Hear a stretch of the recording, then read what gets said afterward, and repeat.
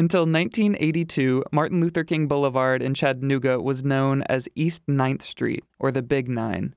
This Black History Month, at this time, every Tuesday and Thursday, WUTC celebrates ML King Boulevard with Stories from the Big Nine, a series of student-produced podcasts that showcase the people, places, and events that have contributed to the history and culture of ML King Boulevard.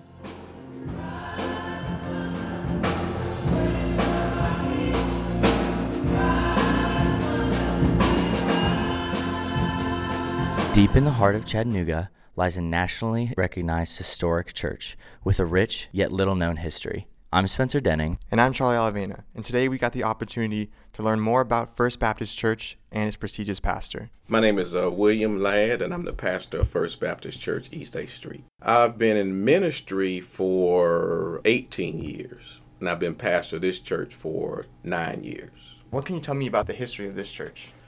In 1866, Chaplain Van Horn, who was a chaplain for the Union Army, put together a Bible study group of African American soldiers in the Union Army. And after the Civil War, that group eventually became First Baptist Church. In 1952, there were two candidates for the pastorate of the church. One was Reverend H.H. Battle, who came to the church, and the other one was Dr. Martin Luther King Jr. So Dr. King, when they didn't accept him as a pastor for First Baptist, he went back to Atlanta, and then Dexter Avenue called him in Montgomery.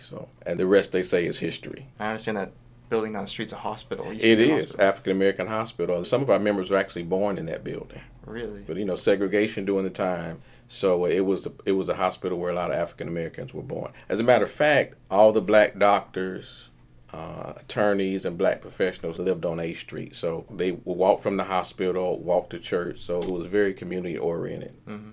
It was very vibrant at the time. A lot of restaurants, a lot of clubs, mm-hmm. churches.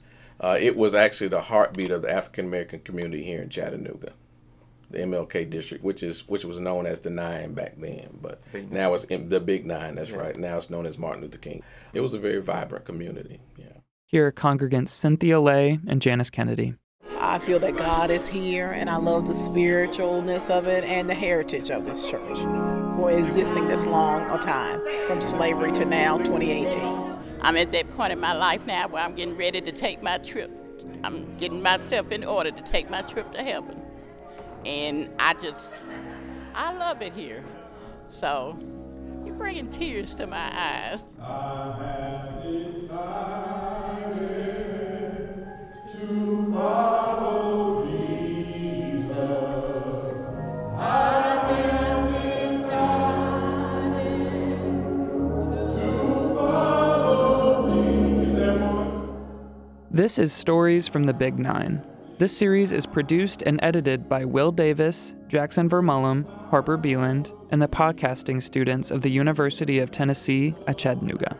You can subscribe to the Stories from the Big Nine podcast on Apple Podcasts or Google Play to binge listen and for bonus episodes.